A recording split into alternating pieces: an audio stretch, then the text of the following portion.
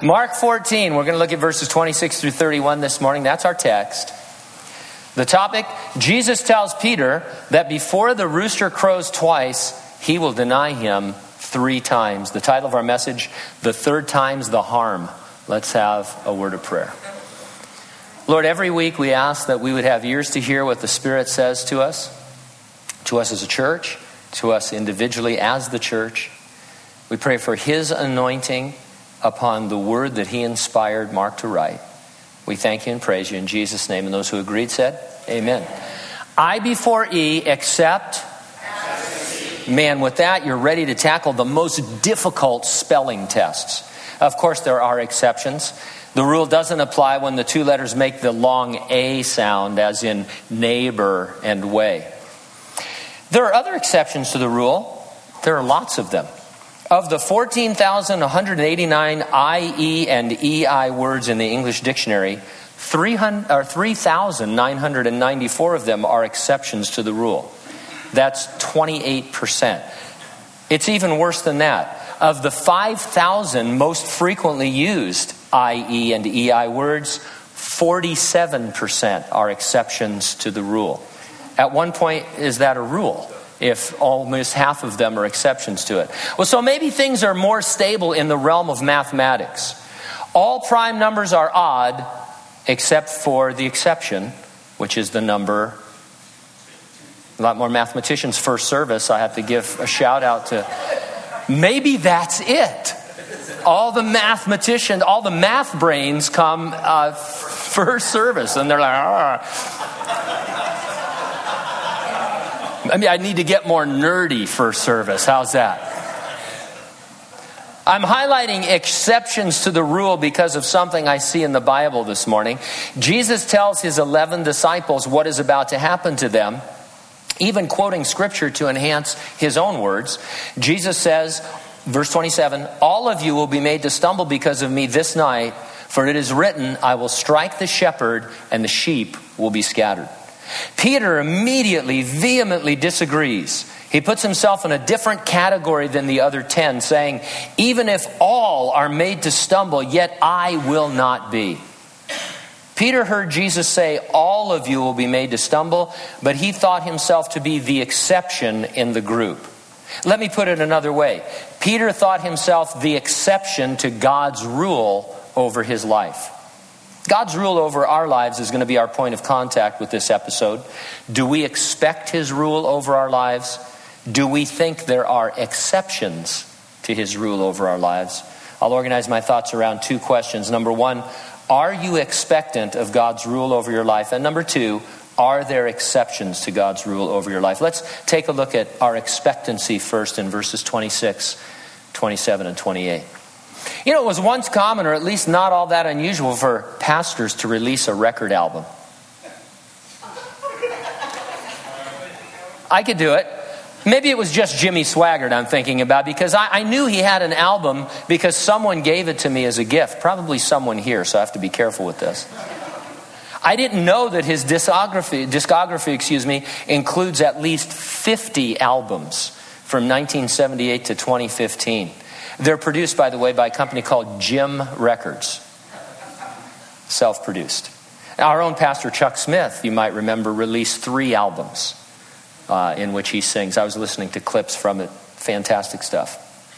This is pertinent how, you ask? Because our text begins with Jesus singing. Verse 26, and when they had sung a hymn, they went out to the Mount of Olives. Jesus and His disciples met in an upper room in Jerusalem to share what would be their last Passover meal together. We talked at length about how Jesus was the Lamb of God who takes away the sin of the world, and how He was the final sacrifice for sin that every previous lamb throughout the centuries anticipated. At one point, Jesus left the table, going off into the night to betray Jesus to the religious authorities. After Judas was gone, Jesus spoke of His impending death on the cross, and He gave His followers a memorial to observe until He returns for us. We call it the Lord's Supper or communion, and we talked at length about that too. All that being done, Jesus now led the 11 in singing. If we are going to be like Jesus, we need to sing. And we need to sing with others, lifting praise to God. Now, whenever the subject of worship comes up, someone is quick to point out that singing is not the only way we worship the Lord. It might not even be the primary way. We should have a lifestyle of worship, praising the Lord by our conduct at home and at work and at school and in the church. And while I say amen to all that, it does not follow that I don't need to sing to worship God. I do need to sing because Jesus did. Doesn't matter if you can't carry a tune in a bucket. Even Pavarotti falls short of the perfection in heaven. God doesn't care what you sound like. I want to address those of you who don't sing very much in church. You say you don't like to sing, especially in a group. It's embarrassing. I'll bet you join in at the national anthem at a ball game, or when they sing "Take Me Out to the Ball Game" during the 7th inning stretch. You ever sing along to the radio? If you say no, I'm going to follow you. In the shower, I won't follow you there, but I'll ask your spouse. It's starting to seem as though it's only in church you won't sing. Now, we're talking about expectancy, so let me put it this way. You should expect to sing when you're in a meeting of the church and Jesus expects you to sing. I was a little bit startled one time. We had a guest speaker come to do a seminar for us. And he's a well-known guy. I won't tell you who it is because I don't want to discredit him. But he came up to me and he said, "Hey, can we not have worship before the studies? Because I want to get right into my material." And I said, "No. We're going to have worship because that's what we like to do. And you're just going to have to edit yourself and not repeat yourself like you do most of the time." But anyway. What? I'm not talking to you. I try hard not to repeat myself. So anyway, Pete and repeat. We're walking down the street. Remember that one? Pete fell in a hole. Who was left? Pete and repeat. Yeah, I did that one day all the way home from elementary school. But anyway, I don't know where we're at now. We're talking about expectancy, so let me put it this way. You should expect to sing. We are to be, and I quote from Ephesians, speaking to one another in psalms and hymns and spiritual songs, singing and making melody in your heart to the Lord. One of the brothers and I were remarking after first service, our Meet on Mondays that we do. Man, you should hear the guys sing at Meet on Monday. It's like, I don't know who you are on when that. I mean, it's like, if I can use the word in a proper sense, it's a lusty singing. I mean, it's like, ah! I mean, it fills the fellowship hall. And then we get kind of mousy in here, guys. You want to sing in front of your wife, I guess? Or it's not as manly unless you're with a bunch of men. I don't know what it is. But now Mark says they sung a hymn. It's going to be that kind of morning. During Passover and the Feasts of Tabernacles and Weeks and on Hanukkah, a certain set of hymns was customarily sung. They were Psalms 113 through 118. They were called by the Jews the Hallel Psalms, meaning the praise psalms. I picked out a few verses from them, and I want you to just think of Jesus singing these verses, knowing he was on his way to his betrayal and death. Think of the meaning these would have had to the Lord. Psalm 116. The pains of death surrounded me, and the pangs of Sheol laid hold of me. I found trouble and sorrow. Then I called upon the name of the Lord. O Lord, I implore you, deliver my soul.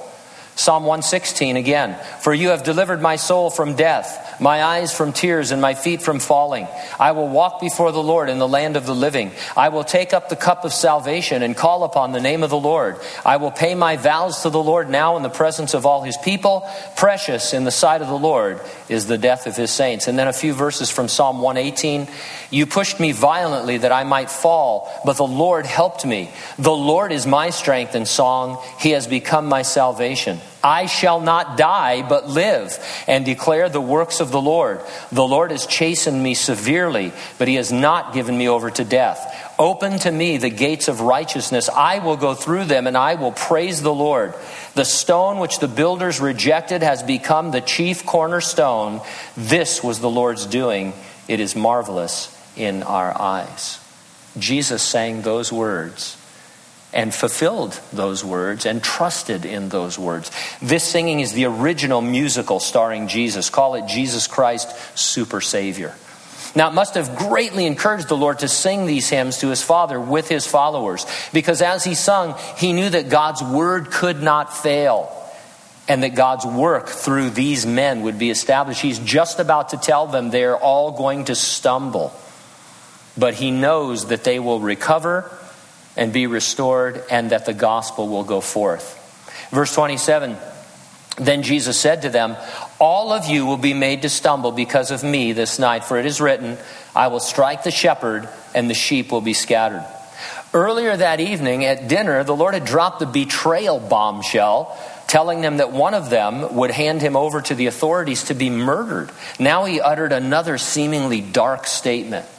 Made to stumble conveys the idea of being caught in a trap. They would be caught, overwhelmed by what would happen to Jesus that very night.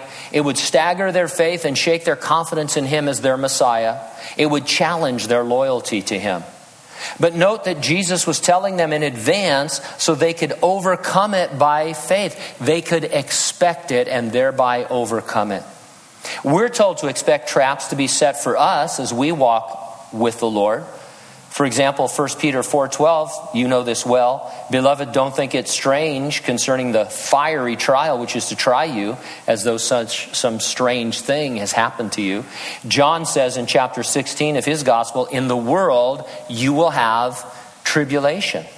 And so we're told ahead of time that we are going to have these problems. The 11 were given specifics. They would be made to stumble in just a few hours as Jesus was betrayed and killed. Now, the fact that our trials are generic until they manifest themselves doesn't mean that God is any less aware of them.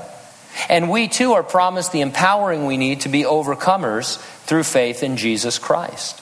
The entire verse in John 16 reads, these things I have spoken to you, that in me you may have peace. In the world you will have tribulation, but be of good cheer. I have overcome the world. And so the Lord is telling us this morning ahead of time, Gene, you are going to have trouble. There are going to be things that will stumble you, even shake your faith. But be of good cheer. I have overcome the world. Whatever you're going through, seek the Lord and find his grace in it. Now, to enhance what he had predicted regarding the 11, Jesus quoted Zechariah 13:7. He applied it to himself as the shepherd and to the 11 as his sheep. It's kind of cool. I don't know if they realized it, but that means that they were in the Old Testament.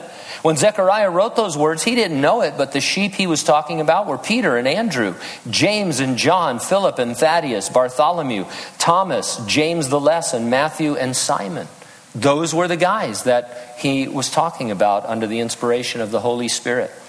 They didn't need to see their names there. They knew that it was them. We are likewise to be found in the New Testament. We don't need to see our names there. Every place the church is mentioned, the Lord is talking about us. He's talking about you, his beloved. Every now and then, when you're reading the Bible, if you feel like you have the freedom to do this, insert your name.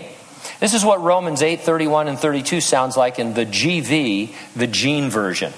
It says, what shall we say then to these things? If God is for Gene, who can be against him? He who did not spare his own son, but delivered him up for Gene, how shall he not with him also freely give Gene all things? That's pretty cool. I feel really encouraged because the Lord is speaking to me. You know, you've probably told somebody that the Bible is God's love letter to his people. So put your name in there and enjoy his love. We're not adding anything to the Word of God. We're not permanently adding our name. But when it says you and he's talking about you, know that he's talking about you. That was pretty profound, huh? I before E except after C. You. Anyway, if in verse 28, if the 11 were listening with ears to hear what the Spirit was saying, they'd have concentrated more on verse 28. But after I have been raised, I will go before you to Galilee. Jesus was resigned to his death. He expected death by crucifixion, just as the scripture predicted. But Jesus expected he would be raised from the dead. I shall not die but live, remember he had sung, and you shall deliver my soul from death. We do not serve a dead Savior. Our God has conquered death and with it Satan and hell. Whatever anybody else is peddling, whatever religion or philosophy, Ask them if they have conquered sin and death and hell, because the answer is no. But Jesus has, because he has risen from the dead and is alive today. I've explained before that what we call Christianity is not a late entry into the world's religions. What we believe didn't originate in the first century with the teachings of Jesus. It originated before there were centuries in eternity past, and it was introduced in the beginning at creation in the Garden of Eden. No religion or philosophy predates the promise of God to visit the human race to solve the problem of sin and offer us eternal life. All the world's religions and philosophies are corruptions of that which is false that flows from the Tower of Babel. And so we predate it all, and it is part of the fabric of the universe that in eternity past God determined how he would create and then restore lost humanity. Now, perhaps most precious in this saying of Jesus was the promise that they could see him again in Galilee. They should expect to see him. Even though they'd stumble, this is a promise that they could be restored and that they could be with their risen Lord in the not too distant future. It's precious. You guys are all going to stumble, and I will see you in Galilee. That's the part that you have to hold on to. Have you stumbled? Maybe you're face down in the mud right now. You should expect the Lord to speak a word to strengthen you and to bring you back into fellowship with him. He's not here to condemn you, but to convict you and then convince you that you can be restored. I like what my friend Pastor Mike Morris told the men at our final meet on Monday. He said that if he told you, he picked a couple of arbitrary states. He said if he told you to leave New York and come to California, you'd immediately understand what was meant and you'd be able to do it. It's like that when you're told to repent. However, I've noticed that people act confused, like it's somehow hard to figure out. I've told people before, hey, here's what you're doing. Here's what God says about it. You need to repent. And they go, well, how do you do that? I don't know what you're talking about. That's some kind of a foreign idea to me. And it's not really hard. You just agree with God about your sin. You leave that sin. You turn away from it. And you return to walking with the Lord. You leave New York and you say, California, here I come. Walking with the Lord, here I come. Right back where I started from. That could be my number one track on the album. You guys finish the lyrics for me and I'll sing it one of these Sundays. We'll start recording for the album. I've got a few years left. I can get 2 or 3 songs in probably. Anyway, I think it's easily proven that Jesus submitted himself to his Father and then expected his Father to rule over his life moment by moment. In the only incident we can be certain of from his childhood, when Jesus was 12 and got left behind at the temple and he was found, you remember what he said? He said, I must be about my Father's business. His life, by the way, was for 3 decades extremely plain and ordinary as he grew up in tiny rural Nazareth and then worked in his earthly father's carpenter shop. Nevertheless, moment by moment and day by day, he was submitted to the rule of his heavenly Father. And I mentioned these early years of Jesus, those dull years, to emphasize that you and I need not be some kind of Christian superstars in order to expect God's rule over our lives. It is our Father's joy to lead us and to guide us along our way. Your life may seem boring spiritually, but God is really into it. He's not a respecter of persons. He is just as excited about you as he is about everybody and anybody else. That's what it means that God is no respecter of persons. He's not hoping he can be done babysitting me so he can get to somebody else that's more exciting. God loves to fellowship with me and with every other believer, no matter what their task, no matter what they're accomplishing. He can't love you any more or any less than anyone else. We like to say that God has a plan for our lives, and I believe that to be true. That being the case, I should live with the expectancy that he will reveal it to me as I submit to his rule. Now, as we move into verses 29 through 31, the question is, are there exceptions to God's rule over your life? Peter thought so. Verse 29. Peter said to Jesus, even if all are made to stumble, yet I will not be. Now, first of all, this is not a very flattering assessment of the other 10 disciples. Peter could have spoken for all of them and argued, Lord, none of us are going to stumble. We all love you with all of our hearts, minds, souls, and strength. But instead he took a different tack. He said, hey, Lord, yeah, these 10 guys, they're Nimrods. But when it comes to following you, I'm the guy. You must be talking about these other 10 guys and not me. Now, obviously, there's a study here about taking heed when you think you're strong, that you not fall. You're always better off admitting weakness and relying upon God's strength to get you through. There's another study here, interesting. You can do it on your own, or just think about it at least. I think a lot of us feel like we are safe in our strengths, and we need to guard against our weaknesses. But I found over the years in my life and the lives of brothers and sisters in Christ, the devil comes at your strengths because you're not ready for that. You think you're all under control in certain areas, that you could never stumble in this area. And while you're reinforcing some weakness that you have, you're being undermined in your strength. And so you need to reinforce all the areas of your life. You need to have a garrison around your life. The wall that needs to be built is a wall around your life, so that you are safe with Jesus Christ. And then be a watchman on that wall for the attacks of the enemy. Jesus had spoken his word, what is now part of the word, the Bible, and he enhanced it by quoting the Jewish scripture from Zechariah. All of the shepherd's sheep would be made to stumble and to scatter, not some of them or a few of them, not 10 of them, all of them. That was the clear, amplified word of God. Peter heard the word and immediately accepted himself from it. Not me, Lord. You just said all of us would be made to stumble, but I am the exception to your rule over my life. It's not going to happen to me. And Jesus said to him, assuredly, I say to you that today, even this night, before the rooster crows twice, you will deny me 3 times. I'm going to recommend a book to you. The title is misleading, a little bit funny, actually. It's called The Life of Christ in Stereo. Ever heard of that book, The Life of Christ in Stereo? I doubted it. It's an older book. It's you might have to buy it used. It's what scholars call a harmony of the Gospels. You might have a harmony of the Gospels in the back of your Bible, your analog Bible. It's typically a list, 4 columns, one for each of the Gospels, Matthew, Mark, Luke, and John. And then it gives verses that tell the same event in the various Gospels so that you can see how they harmonize. Well, this book, The Life of Christ in Stereo, is quite different from that. It is a compilation of the actual words of all 4 of the Gospels, arranged chronologically, with none of them left out or added. And so it's like reading one Gospel that is made of the 4 Gospels with no words added or left out. It's pretty remarkable. On the book jacket it says, and I quote, "This is the lifetime work by Johnston Cheney, whose final moment on earth followed by just a few days the completion of the book." I think that's precious. God said, hey, that's your life's work. There's nothing more for you to do. Come home.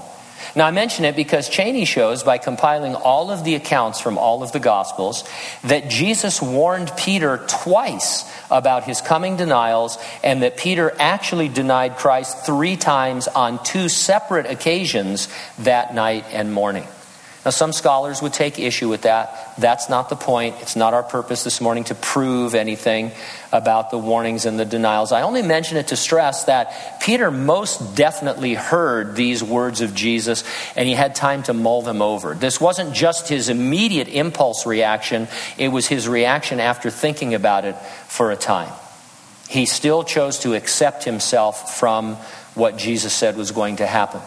Now, we live in a time in which the authority of the Bible is being challenged by both the world and those who profess faith in Jesus Christ. It reminds me of that discussion about the Pirates Code in Pirates of the Caribbean. You remember when Captain Barbossa says of the code, it's more like what you'd call guidelines than an actual set of rules.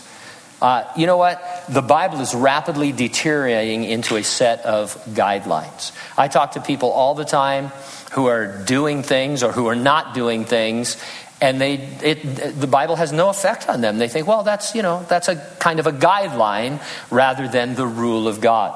Maybe an example would help. Some of the most controversial and divisive issues of our day have to do with what is abbreviated LGBTQ. You know that the initials refer to the global community of lesbian, gay, bisexual, and transgender individuals. The Q stands for questioning. By the way, if the reports in the news are true, officials in California have decided that second graders ought to be questioning their sex and gender. The article I read at Breitbart.com said, and I quote, "California is the first state to adopt the LGBTQ rights agenda formally into its public schools as part of a new history and social studies curriculum that will reach children as young as second grade." Now let's discuss transgender for a moment, and I want to give you a fair and unbiased definition. Here's one. Transgender is a term used to describe people who may act, feel, think, or look different from their birth sex. The word transgender is used to include many groups of people who feel that their sex assigned at birth does not accurately describe them as a person. In the LGBTQ community, they differentiate between sex and gender this way. A person's sex refers to his or her biological status as either male or female.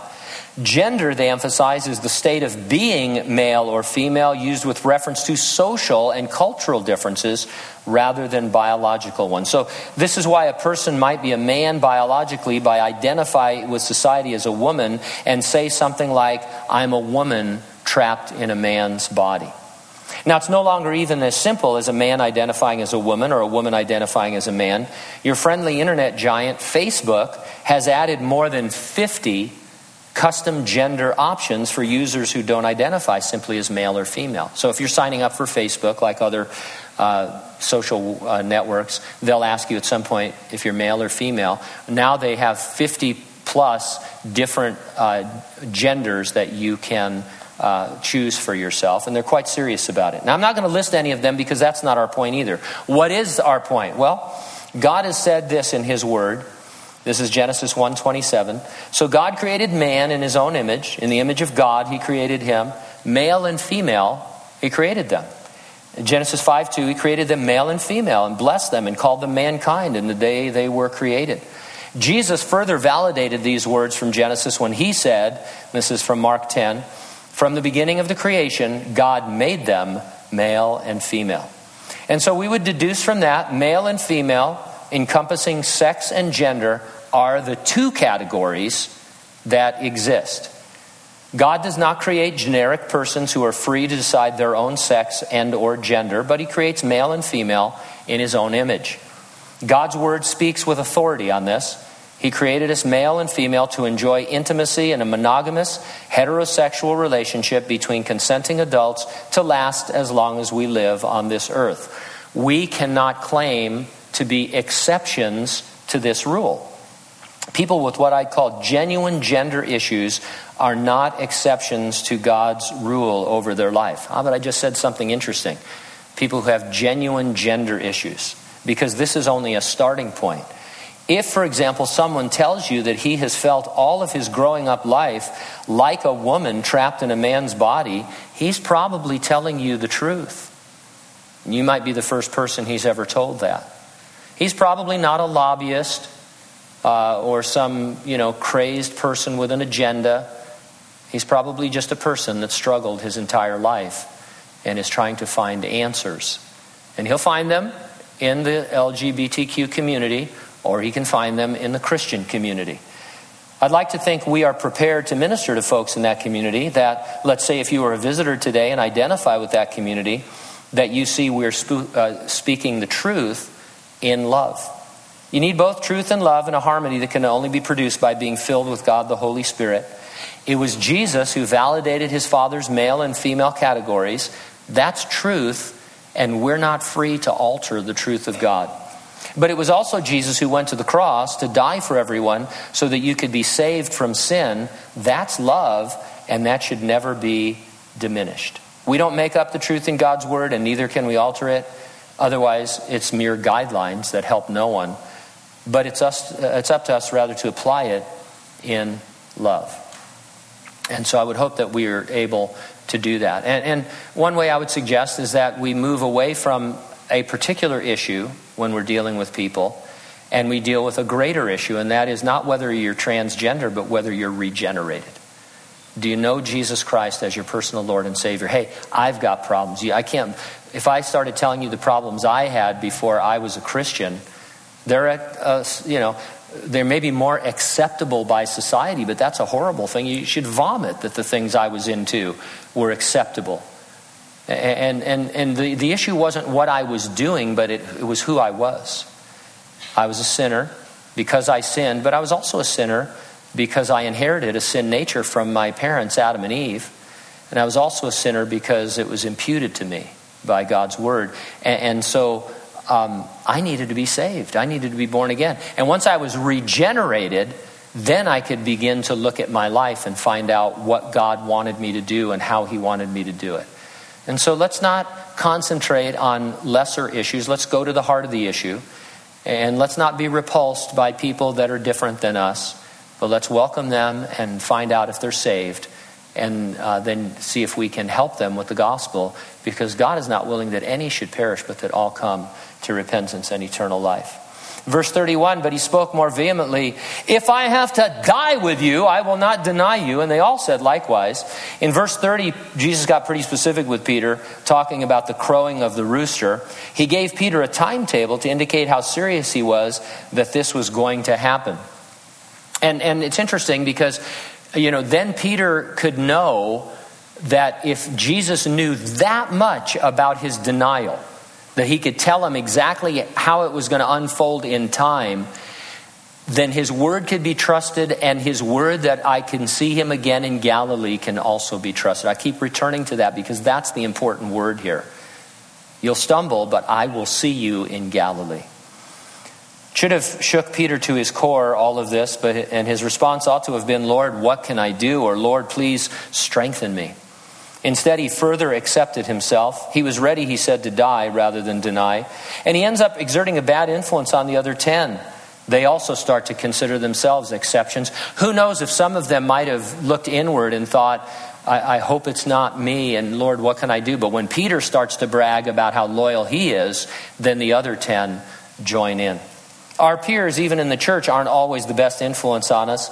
It's best to not compare yourself to them. Look further to Jesus and walk with him.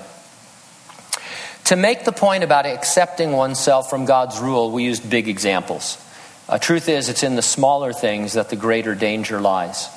Anytime we are lax in our walk with the Lord in any area, we're acting as though we are the exception to God's rule over our lives. We talk a lot about the end times here. One thing we are told will be a characteristic of the end times is that believers will become lax in fellowshipping with one another in the meetings of the church. Hebrews chapter 10, verse 25, the writer says, don't forsake the assembling of yourself together, as is the manner of some, but exhort one another, and do it so much more as you see the day approaching. And so what the gist of that is that in the end times, people are going to quit fellowshipping with each other in the official meetings of the church for one reason or another. And the writer says, let's not do that. Let's meet more. Now, I can't tell anyone how often they should attend church, and I don't even want to do that. But I will say that far too many professing believers take their church attendance lightly. Some almost never attend. Every now and then, more often than I like to admit, somebody will ask me, hey, I haven't seen so-and-so or this family for quite some time. Did they leave the church? Are they going somewhere else? And then I'll hear from someone else, oh no, if they were going to church, they would come to Calvary. They're just not going anywhere right now. And sometimes there's a reason or an excuse. And again, I'm not saying this to burden anybody. But it's true, these are the last days, and it's true that people are not fellowshipping with each other as much as they ought to, as much as God wants them to in their own sphere. And I think if you're doing that, if you're one of those people, what you're saying is, Lord, I'm an exception to that rule. I just read that. Hebrews 10:25 doesn't apply to me. Gene needs to go to church at least twice a week because he's the pastor. But I don't need to go to church. I've got my devotions, and I've got this, and I've got that. And I know it says fellowshipping together, and I know what it means. But I'm the exception to that rule. Now, you guys, so far, I've used transgender and church attendance as examples. I'm guessing not too many here today have transgender issues. And I don't say that tongue-in-cheek. I mean it. And you're here today, so church attendance isn't an issue either. But I am here to tell you that all of us have issues in this area. There is something or many things in each of our lives where we know what God has told us to do or is telling us to do or to not do, and we're either doing it or not doing it, and we're saying to the Lord, Lord, I am an exception to this rule. I know what you want me to do. I know what you don't want me to do, but it doesn't apply to me, not right now. If that's the case, then you're Peter, screaming at Jesus that you're not the one. And Jesus, of course, with the love and grace that he has, is saying, well, in this area of strength in your life that you think is such a strength, take heed, because you're probably going to fall. But after you've fallen, leave New York and get to California. Amen? Let's pray.